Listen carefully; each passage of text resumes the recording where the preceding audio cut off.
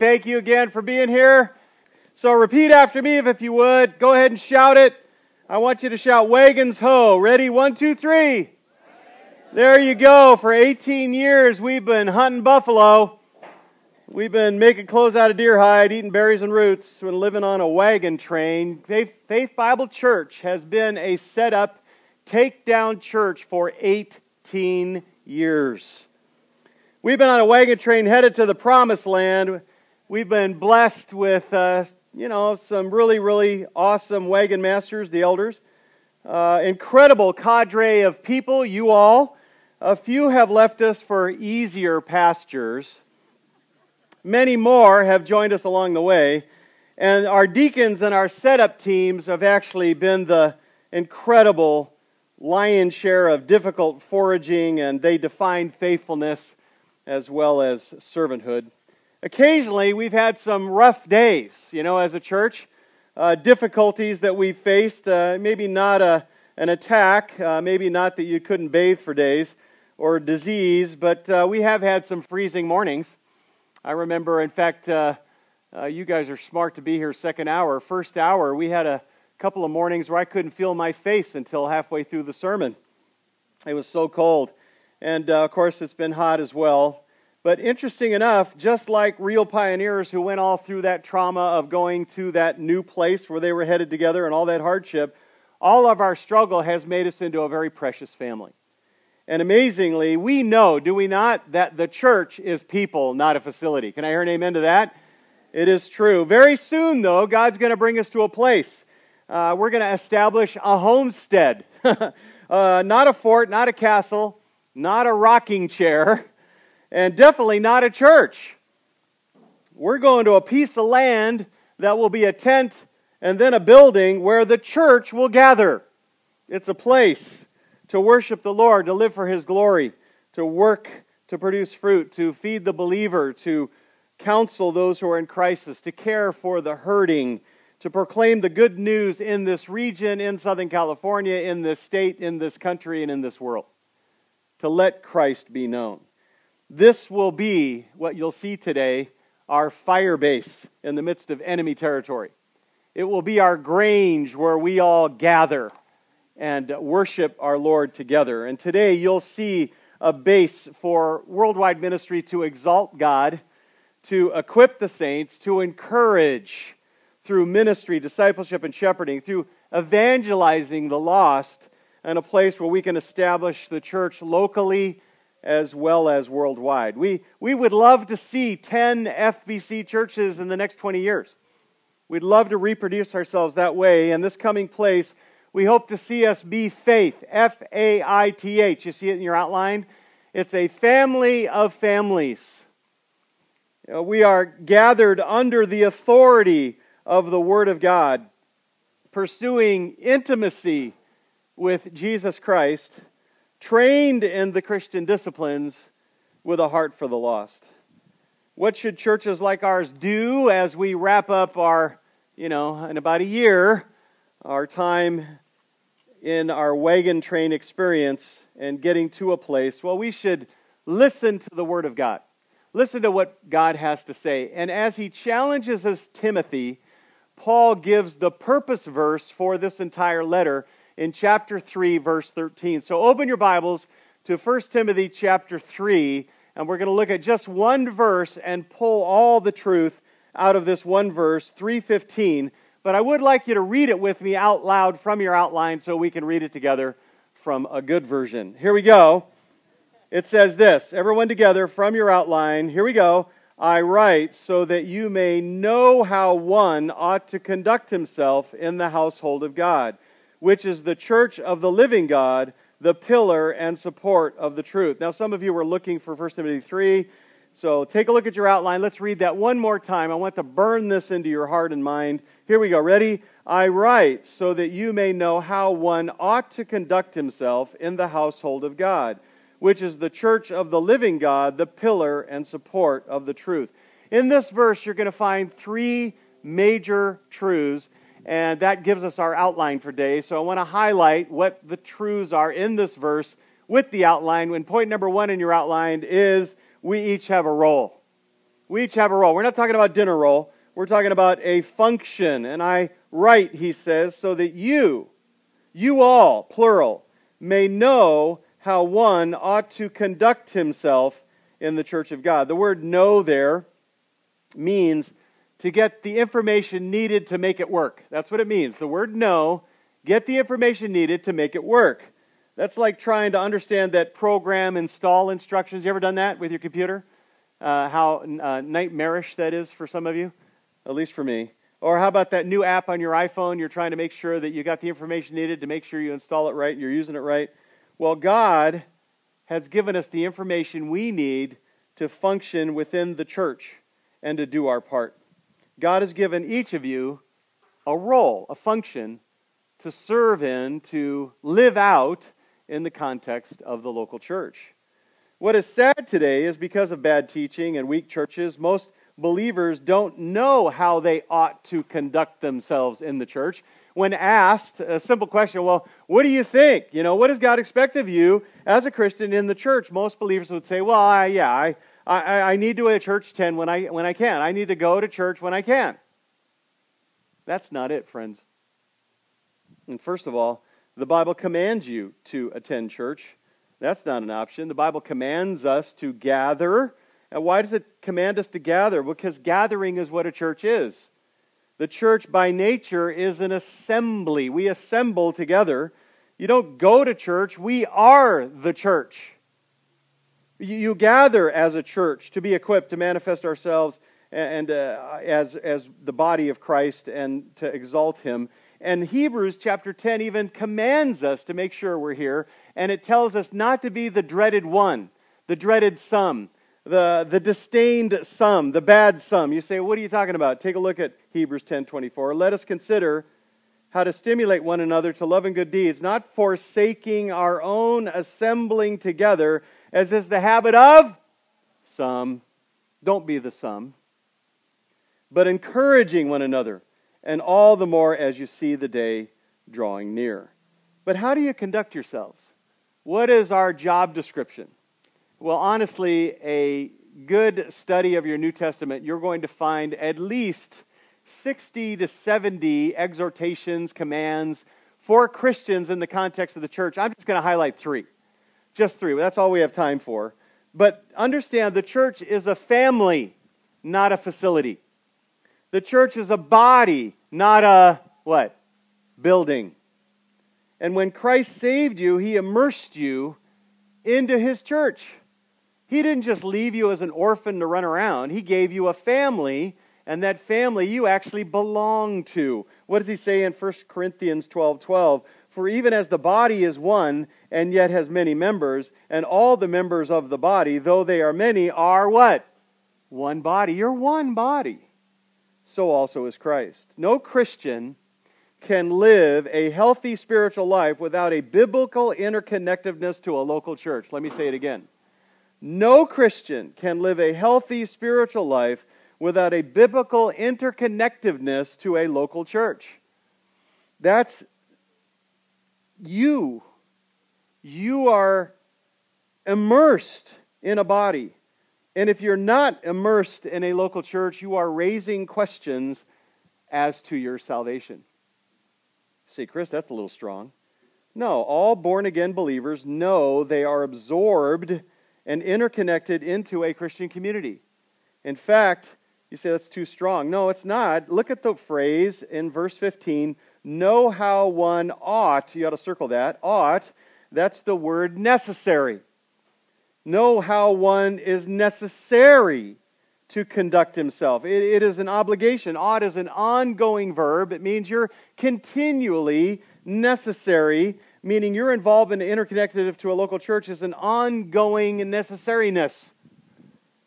You continually need to know the facts of your necessary involvement, your necessary conduct in the local church. Like a family living on a homestead, you all have a part to play along with your regular chores. Think about it. There's guys that protect, guys that go hunting, guys that cook, people that take care of building, repairing, organizing, just so life can be sustained. And sometimes we make announcements like children's ministry or set up a takedown. It's like just for us to be sustained, that's what it's going to take. But not for the exceptional church, but for a normal, average, regular, everyday biblical church. What are some of the responsibilities according to the Word of God? What is your role, at least part of it? How are you to conduct yourselves? Well, I give you 3 just to think about. There are many more to think about. First, it's your responsibility to do the work of ministry. It's your responsibility to do the work of ministry. Local churches everywhere have messed this up. It is so misunderstood that even solid people don't get this straight. Understand the basic expectations for every Christian is laid out. If you're new with us, make sure you get this. Ephesians chapter 4, verse 11 and 12. It says, He gave some as pastors and teachers. Why? For, verse 12, for the equipping of the saints. Well, what do the saints do? For the work of service to the building up of the body of Christ. Now notice the text. He's saying God's job is to supply the church with leaders, teachers, pastors, mature leaders, who then their job is to equip the saints. The main verb in this passage is God gives the church what it needs. And He gives them spiritual leaders who then equip the saints. The saints' job is to do the work of the ministry so that each one and each other are built up and become more like Christ. God gives pastors, teachers to the church not to do all the work, but for them to work to exhaustion, to equip the saints so that the church, you all, would do the work of ministry. All the elders are able to teach the word, but God gives the church one or more of those elders to equip the believers of that church. And we are blessed with an amazing, amazing bench. We've got the Shawnage. We've got the Plez. We've got the man from down under. We've got the ex-actor, okay? We've got amazing guys who can equip. And equipping is an amazing, powerful verb in Greek. It means this. Look at the picture of it. It means to mend the net. So it's got holes in the net. You're mending. Equipping, you're mending the net so it catches the ship, so it functions the right way. Your supply, it means equip. Equipping means supplying the army. It means to mend the bone so that it's no longer broken. Through the power of the Spirit, always according to the Word of God, we build up and mature believers, fixing whatever is lacking in the believers of that church. Equipping the church, building the church. Preaching is never preaching unless it's teaching, unless it's equipping, feeding the flock so they understand God's Word.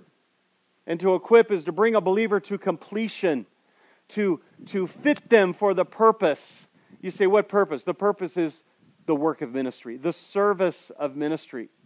You do the labor, the deeds, the actions, the service of ministry, of aiding others and giving help.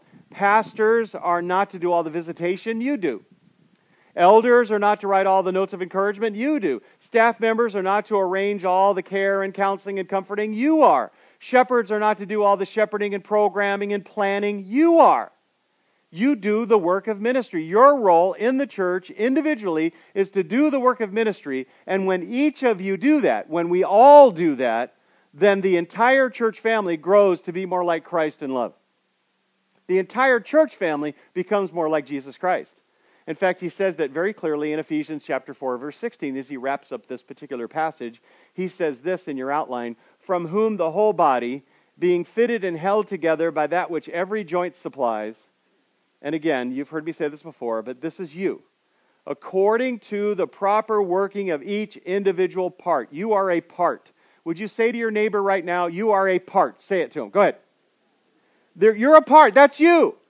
If you work the proper way, you parts, then it causes the whole body of that local church for the building up of itself in love. We all become more like Christ, our loving Savior.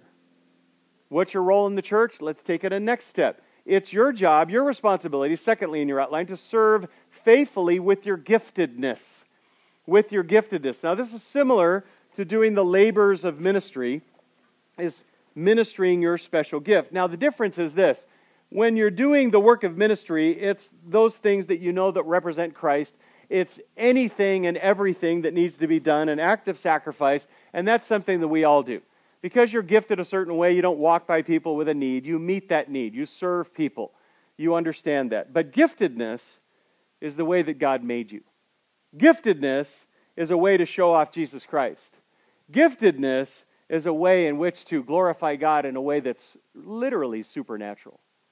What does he say in 1 Peter 4:10? Look at it in 11. As each one, that's every single one of you, has received a special giftedness, singular, giftedness, employ it in serving one another as good stewards of the manifolds. They're all really different. Manifold means varied, many-colored, manifold grace of God. And then he talks about two categories of gifts, speaking and serving. Whoever speaks, it is to do so as with one speaking the utterances of God. Whoever serves, it is to do so as one who is serving by the strength which God supplies. So that, here's the purpose, in all things God may be what? Glorified through Christ Jesus, who belongs the glory and dominion forever and ever. Amen. Peter is not talking about your singing. He's not talking about your giftedness as cooking. He's not talking about your giftedness as Lego building, Nigel, okay? When you were born again, the Spirit gifted you with some measure, a percentage of one of these giftedness, a combination that makes you very unique. Whether service or helps, it could be teaching, it could be preaching. It could be administration, yes, a spiritual gift and necessary. It could be giving. It could be leading or governing. It could be the expressions of mercy, where you put Christ's mercy on display. Helping, exhorting, evangelism, knowledge, or wisdom. And when you have that combination of giftedness, some measure of those gifts, these are special ways that God gave you to show off Jesus Christ. So when you manifest them, we see Christ. Gifts are a window of Christ-likeness. A literal definition, a theological definition of giftedness is a God-given ability for service within the body of Christ. A God-given ability for service within the body of Christ. Gifts are how we treat each other. Gifts are how we look at each other. Listen, we as a church work hard to not look at each other by, oh gosh, that's the lady with the weird personality. Or that's the guy with the weird habit.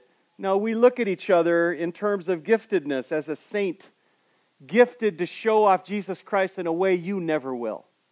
Every single person who's born again in this auditorium right now can put Christ on display in a way that you never will. And that's why we esteem each other.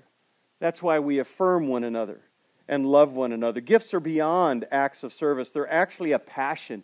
When you're gifted, you become passionate about showing that giftedness. You may actually get physically tired from using your giftedness, but you'll never get tired of using your giftedness. Let me say it again. You might want to write it down. You may get physically tired of using your giftedness, but you'll never get tired of using your giftedness. In other words, you love it when you do it. You are just delighting in the Lord as you manifest His presence through you. Giftedness reflects your personal passions. It reflects a faithfulness and a fruitfulness in others' lives. You begin to see others become more like Christ because you're exercising your giftedness. And you'll see that people are supernaturally impacted to come to Christ, to become like Christ, to follow Christ because of your giftedness. You have a gift, Christian. Do you know it? And are you using it?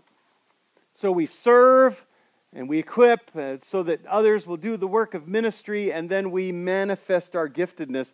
And when all of us use our gifts in the church, we all see more of Christ and we all become more like our dear Savior when everyone's manifesting their giftedness, showing us Christ through them.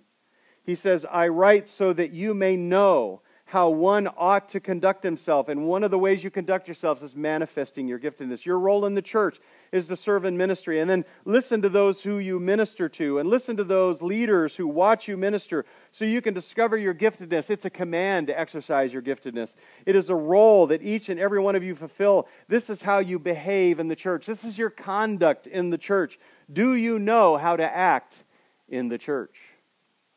Thirdly, and I'm just highlighting 3, It's your responsibility to give financially with your resources. We could add here, it's your responsibility to disciple others, to comfort others. You know it's your responsibility in the church to pray for one another, to really go before the Lord in prayer. It's your responsibility to submit to one another, to encourage each other, to comfort one another. And I could go on 66 times on the one another's alone, on how we're to exercise that towards one another. But we're also to give joyously, generously, sacrificially from what God has given you. It's a clear command from your Savior to you. Every single born-again Christian, if you're a junior hire to a can age no hire, your Lord expects you to give. Your struggle with giving is because you're too bound to this world, or you may have a weak view of God, or you're too untaught or too unsaved, and ultimately you're not reading the Scriptures where He calls us to give. To give to God is because the Lord examines our giving. He really watches what we give. He knows our heart by what we give. Giving displays your commitment. Giving brings you reward. Giving supports the church's purposes to teach the Word and to proclaim the gospel to the lost. And giving glorifies God. Giving's all over the New Testament, but let me give you the direct passage, or one of the direct passages, and that would be in 1 Corinthians 16, verses 1 and 2. Take a look at it. Now concerning the collection for the saints. As I directed the churches of Galatia, so do you also. On the first day of every week, each one of you is to put aside and save as he may prosper, so that no collections be made when I come. Your role in the church is to give financially. Look at verse 2 carefully. When do you give? On the first day of every week. That period is Sunday. Each one of you is to give. The participants is everyone who is saved. He says, put aside and save, and that nomenclature there is referring to the church, a safe place to which to store those funds. And then he says, how much? He says, as you prosper. The proportion is a percentage of your income. You say, Chris, how much should you give? And you can hear a pin drop right now.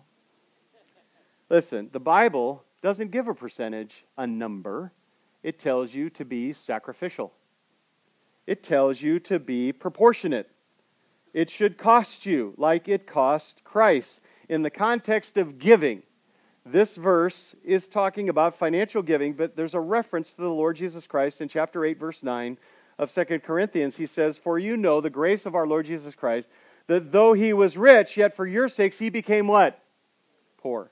That through His poverty you might become rich. Giving is also to be joyful. Joyful. 2 Corinthians 9:7. Each one must do as he has purposed in his heart, not grudgingly or under compulsion, not because anybody forces you or manipulates you, but God, He loves a what? A cheerful giver. Giving.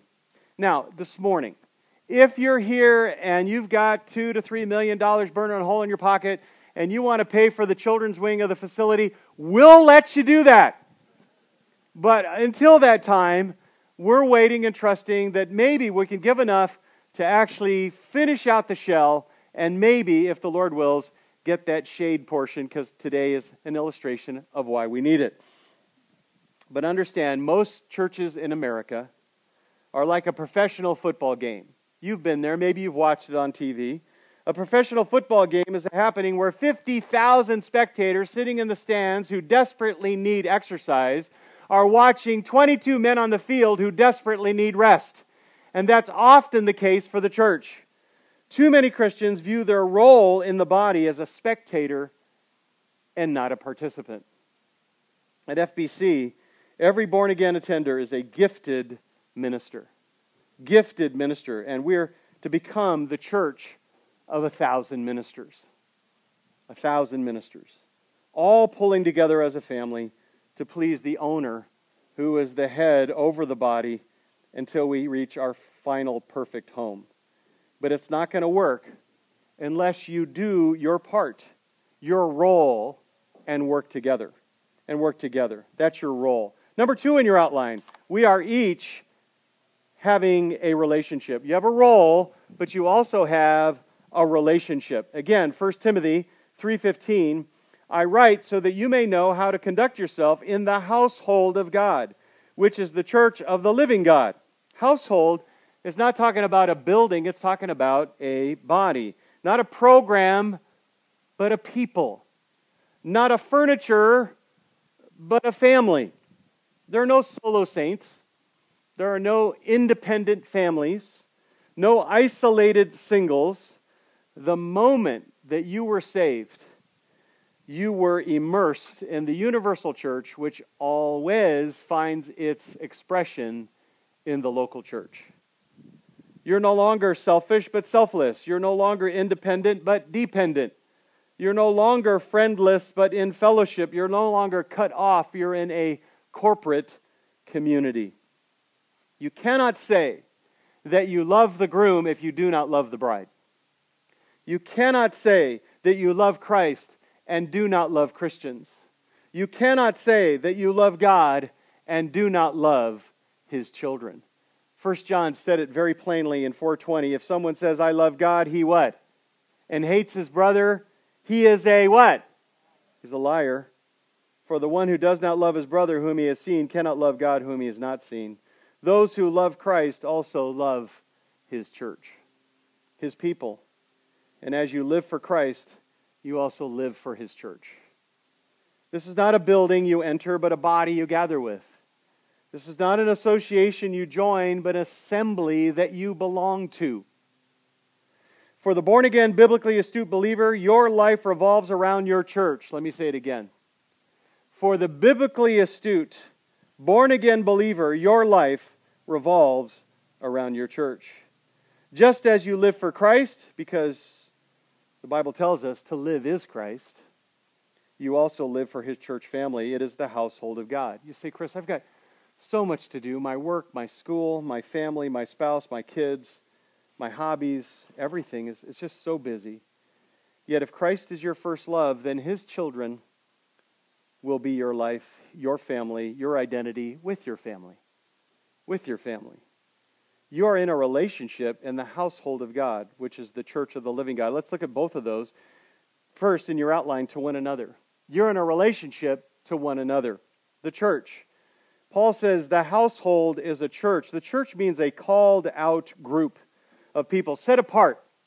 This is the world, and God takes His children and calls them to Himself, and they are set apart to be His children, His family, His body. We are eternal brothers and sisters put together by God and for God. By God and for God. And the joy that you feel right now, that when you're joining these people, these men and women and children around you right now as you're sitting here, is because God has given you a special relationship with one another. 66 times already said in the New Testament, God refers to our one another relationship. We are to love one another, serve one another, bear one another's burdens, confess our sins to one another, and so much more. This is what we're called to do. This is who we are. We're family. Soon living together on a homestead, you have a working, alive, crucial relationships with one another. Positively, every family member is vital. There are no casts off. There's no secondary Christians. Everyone has a vital role. I mean, which one of your organs in your body do you want to do away with? Anyone? Anyone? You kind of like to keep them. Are you with me? And there's people, oh yeah, you don't need that, you don't need that. And then they discover, oh yeah, we really needed that. Right? That's who we are, the organs of the body. And we desperately need one another. Everyone is of great value. Negatively, that's a positive way to say that. A negative way to say that, there are hundreds of commands in the New Testament that you are actually disobeying unless you enjoy community, family relationship that God designed for you in the household of God. Now, I got to be honest. Most people in our culture view church as a place that they attend and leave.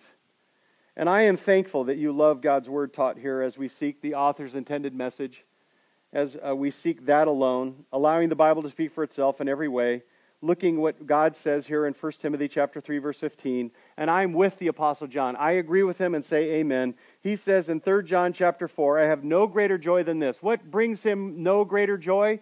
He says, to hear of my children walking in the truth. And therefore, that is true of me, and I'm a pretty joyful guy because of all of you. On the foundation of God's Word, though, every healthy church goes beyond just hearing God's Word and enjoying a unique relationship with each other and unique fellowship with each other. Now, we've worked hard to take the Lord and His Word very seriously as a church, and yet not ourselves. That's why we try to laugh at ourselves often. And it's pretty easy to do because there's a lot to laugh at. We've worked hard to deal with sinful bents, but also to make our main priority to focus not on each other's weaknesses and not on each other's sinful distortions. Would you say amen if you have a sinful distortion? Yeah. We don't focus on that. We concentrate on each other's gifts and each other's passions and life in Christ in mutual appreciation. We've worked hard to take sin seriously, but to encourage love covering a multitude of sins in the way that when it's possible. We've worked hard to help believers to know that unintentional sin can be overlooked, but intentional defiant sin must be confronted. We've worked hard to remind you of God's expectations for you to be filled with the Spirit and to deal with one another in the Spirit and not in the flesh, and to not deal with one another in the flesh. We've worked hard to remind you and worked hard to make certain you know that you cannot live the Christian life in your own strength, but that it requires dependent obedience in order to glorify God in anything. You need to be filled with the Spirit. You can't do anything that glorifies God unless you're filled with the Spirit. It's got to be God through you. God glorifies God through you. We've worked hard to remind our church family of how difficult relationships are. Can you say amen that that's true? Relationships are messy. They're bloody. They're hard work. But still, regardless of that, we need to labor and pursue one anothering, fellowship, mutual ministry, and most of all, discipleship. Intentional relationships for the purpose of growth in Christ and coming to Christ in the gospel. Are you investing? Are you fellowshipping? Are you praying? Or are you one of those spectator Christians? COVID has almost forced us to live that way, and yet as a church, we disdain it. Now listen, God is the one who brought this all about. God gets all the glory. Can I hear an amen to that? He does. But the members of this church have worked hard to make this family a loving family, and we still need to work at it. We still need to work hard at that and excel still more. And friends, be ready to embrace more. Embrace more. Understand we have a relationship with one another, one that we need to work at, one that we labor over. We also, secondly, in your outline, we have a relationship to our God. To our God. Paul adds in 1 Timothy chapter 3, verse 15, the church of the living God. You see it there? The church of the living God. We are not aligning ourselves to a program, but a person. The living God, not a dead one. The God we know personally. We are the unique, called out people who belong to a real, alive, living God. Not an idol, not a philosophy, not a routine, and not a religion. Don't fall into routine. You are God's child, you're God's friend, you're God's family. You want to blow somebody away on an airplane or your neighbor when they're talking to you, and you say, Jesus Christ, personal friend of mine. That's why we hear His Word is written. That's why we pray. That's why we worship with our entire lives. Because it's a living God. He's here right now in our presence. We're in His presence. He is alive, and our faith is toward a living Savior. John 17:3, you know it. This is eternal life, that we may what?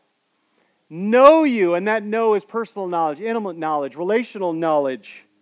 The only true God and Jesus Christ whom Thou hast sent. Even in our fellowship, Christ is the center. You know what fellowship is. It's koinonia. It's koinonia. Listen, friends, would you please, even though we're big on donuts and coffee, even though we're big on ice cream truck, that's not fellowship. Fellowship is not red punch and stale cookies. Fellowship is sharing what we have in common. What do we have in common? Jesus Christ. It's sharing Christ in us with one another. It's letting Christ show through us to one another. That's fellowship. And when we share that, when we enjoy each other, when we celebrate and we talk about the things of the Lord, we talk about how God is working in our lives to one another, that's fellowship. When you stand and greet each other in services, it's to show off Jesus Christ. And in the future, when we move into a tent and then we move into a building, Lord willing, it will all be for Christ. That Christ is on display. The Lord of the land, the one we love first. And we're going to worship Him and give Him everything we have because He gave everything He had. That's why. When we sing exalting Him, and that encourages each other. When we serve, we're pleasing Him and also helping each other. And Paul reminds Timothy in the church, each member of the household has relationships with Christ and with each other. That's what makes the church unique. We are one. We are intimate. At any moment, right now, we could bow our heads, and within a minute or so, if you're born again, you could be in God's presence, undistracted, and enjoying communion with the living God who saved you. Amen to that? That's the God we worship. So we have a relationship. We have a role. And number 3 in your outline, we have a reason. A reason. At the end of verse 15, it says, the church of the living God. The church of the living God, the pillar and support of the truth. Pillar and support, that doesn't make any sense. You read the Bible, sometimes go, that doesn't make any sense. Pillars do support. So why does it say support? Is he talking about support, or is he talking about pillar and support? What is the difference? I don't understand that. Anybody with me? Okay. Well, I get worked up when I can't understand something. Why would God say pillar and also support? Because a pillar does support. So, what's the answer? Well, it makes sense when you understand how the pillar was used in the first century. The pillar did support buildings, but the pillar also had another function. So it had a unique function. Very much like the modern day telephone pole. A pillar was used as a communication device. I have never been surprised now when I go to an archaeological site and you'll see a pillar there and there'll be writing on it. And it's a notice. Sometimes, actually, the one that I saw, that my favorite one was, this is where the barber shop is. That's what the pillar said. In Greek, barber here, get your hair cut right here at the pillar. It was a communication device. Are you tracking with me? The pillar, it's just like the telephone pole. Last time I read a telephone pole, it said this. It said, lost dog, mixed breed, tail broken in the middle, one eye missing, balding in spots, lost right back leg, goes by the name Lucky. Okay. What do you see all over telephone poles? Lost cat notices. What a shame. Buy a car. Check this event out. And that's exactly what the ancient pillar did too. Barber shop here. It was used to announce things of importance. The pillar was the broadcast community announcements. The pillar was a tool to proclaim. And that's the reason for the family of God. We're to be the pillar that proclaims. First in your outline, to proclaim. We're here to share the good news. We're here to share the good news. We're the pillar on the sign on the telephone pole to the community that points to Jesus Christ. We are the pillar that people need to read in order to find out how to know God, how to find God. We together as one body are the announcement that Jesus is alive and He is the only way of salvation. We're the pillar. You're the proclaimers. The church is not about us. The church is not about a facility. The facility is not about us. It's about showing off Christ and displaying Christ and proclaiming Christ. It is proclaiming the name of Christ, sending out people to proclaim the name of Christ. It is not about our comfort, our ease, our accomplishments. Listen, I love being in the gym, and I'll love being in the tent, and I'm going to love being in the building and not baking out here about to pass out. But understand this, that's not what this is all about. What this is about today and every day, no matter where we are, tent, building, street, corner, gym, it doesn't matter. We're here to proclaim Christ. That's our mission. This people proclaims Christ. We're the pillar. And as we go out from our homestead, we're to make that manifested. Share the good news. Teach them God's word. Very soon, as we put the name of Jesus Christ on a piece of land and a tent and a building, we're going to say it's all for Christ. And all who are part of this church family belong to Him. And truly, all we care about is you and anybody who joins us, knowing Christ, living for Christ, and proclaiming Christ. Can I hear an amen to that? It's about Him. We want to exalt Him. We want to hear His word. The gospel is first and foremost a message. There's one verse you're going to look at in a minute that actually talks about that you are to live worthy of the gospel. The rest of the references to the gospel in the New Testament are all about the message. Sharing the message. What's the message? You can't save yourself. You can't be good enough. You can't earn your way to heaven. You can't be religious enough. You can't go to enough churches. You can't even go to a Bible teaching church and somehow earn your way to heaven. Understand, it is that God did the work on our behalf. That's the good news. And that God sent His only Son to die for our sin that separated us from God, and to bear the punishment we deserve for our sin, to rise from the dead, and to provide a way that our sin could fall on Christ and His righteousness could cover us. And that's the only way you'll be in God's presence, to be absolutely perfect, covered in the perfect righteousness of Christ. You got to get that. That's our message. And we want to keep saying it, and I don't care how offensive it is or how people don't understand it, that is our message. God saves sinners. And if in repentance you turn from your sin, you hate your sin, you realize what you've done in your sin, and you know that it's judged on the cross, and by faith you completely give your life to Christ, then you can be saved now, given abundant life now, and eternal life forever with Jesus Christ. But listen, friends, if you don't come by way of Jesus Christ, I don't care what they say at your funeral and how many times they affirm you're in a better place, you are not in a better place. Only if you are in Christ Jesus is that true.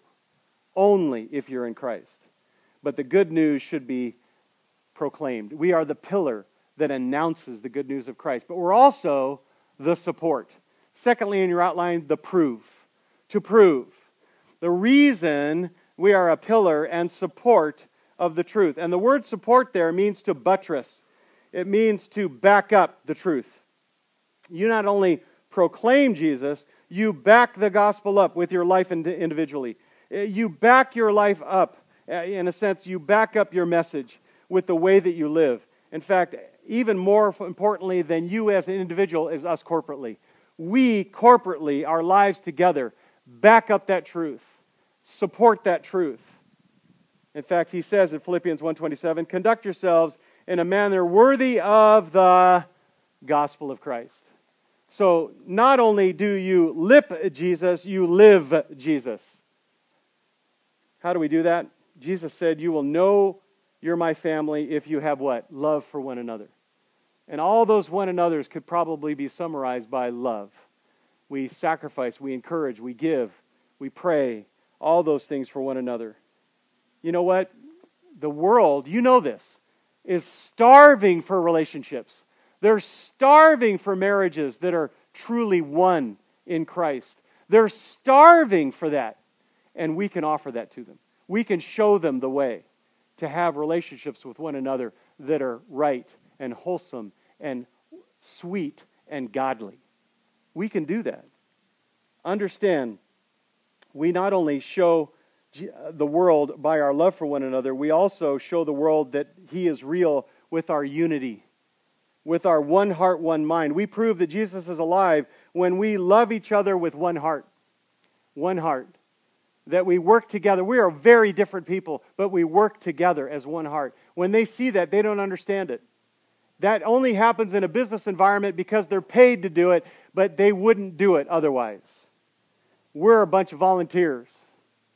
And we do this because it exalts the Lord Jesus Christ. Because He is one. So we'll be one. 18 years is a long time. Would you agree? But we have so much to look forward to.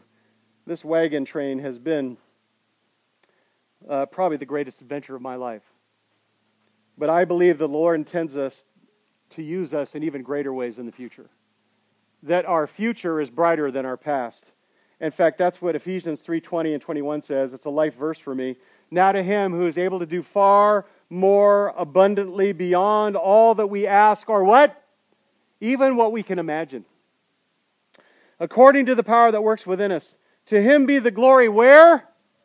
In the church and in Christ Jesus to all generations forever and ever. Amen. The Lord will use us greatly as we depend on His strength and we basically do all for His glory and not ourselves. And we forget ourselves and say, Lord, this is all about You. So let's take this home. A, B, C, D. You ready? FBC is all for Christ. Are you all for Christ and all for His bride? We are far from perfect. In fact, we are massively flawed. Can I hear an amen to that? As the chief flaw, I say amen. The most flawed. But this family is all for Christ. And we're going to teach His Word. We're going to try to develop a right understanding, sound doctrine about who God is. And we're going to try to practice that truth and share that truth with all who come. There are some of you who have made this your church home and you benefit from it, but you have no idea why. And you make no contribution to its health. But today, you're called upon the Lord from this verse to serve, to give, to pursue, to proclaim the gospel. Will you today, truly, all of you, worship Him? Because if you worship Him, that means that you're going to respond, not just as a hearer of the word, but a what? A doer, someone who obeys the word, to dependently practice the truth, to be a functioning member of a healthy church, to serve, to give, to plug in as family. Letter B, believe great things. Would you believe great things? Believe that He will use you. Believe that He will use us to do things that we can't even imagine right now. Pray that once the wagon train is over, that God will use us in this new homestead, in this region, state, country, and world in even greater ways than we can even imagine, exceeding abundant beyond all that we ask or think. Talk about beginning churches. Talk about sending men. Talk about communication networks. Talk about other avenues we haven't even considered yet. Believe God for great things. Would you please start praying your dreams for this church? Letter C. Commit to come to Christ and become like Christ. Don't be here and not know Jesus Christ.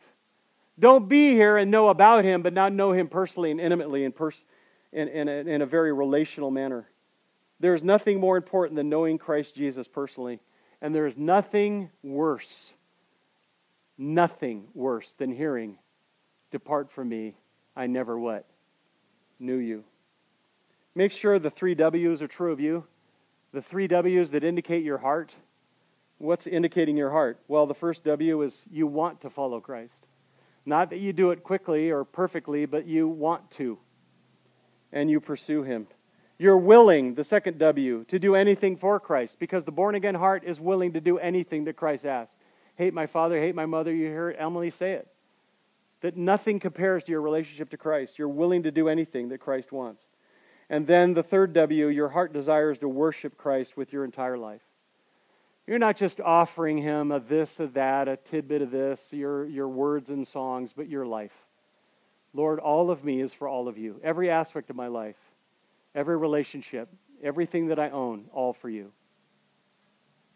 And then letter D. Would you determine to allow the Lord to develop you in every area?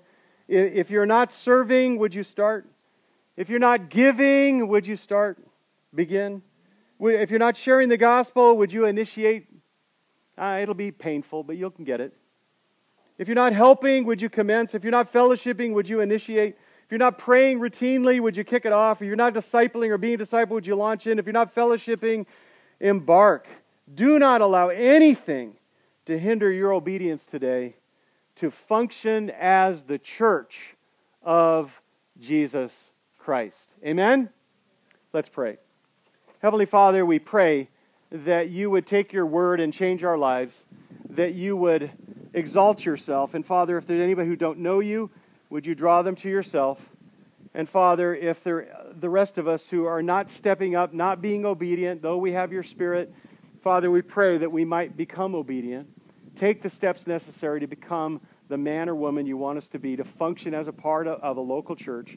And we'll give You all the glory for what You'll do. We thank You and we praise You. And we pray this in Jesus' name. And all God's people said, amen.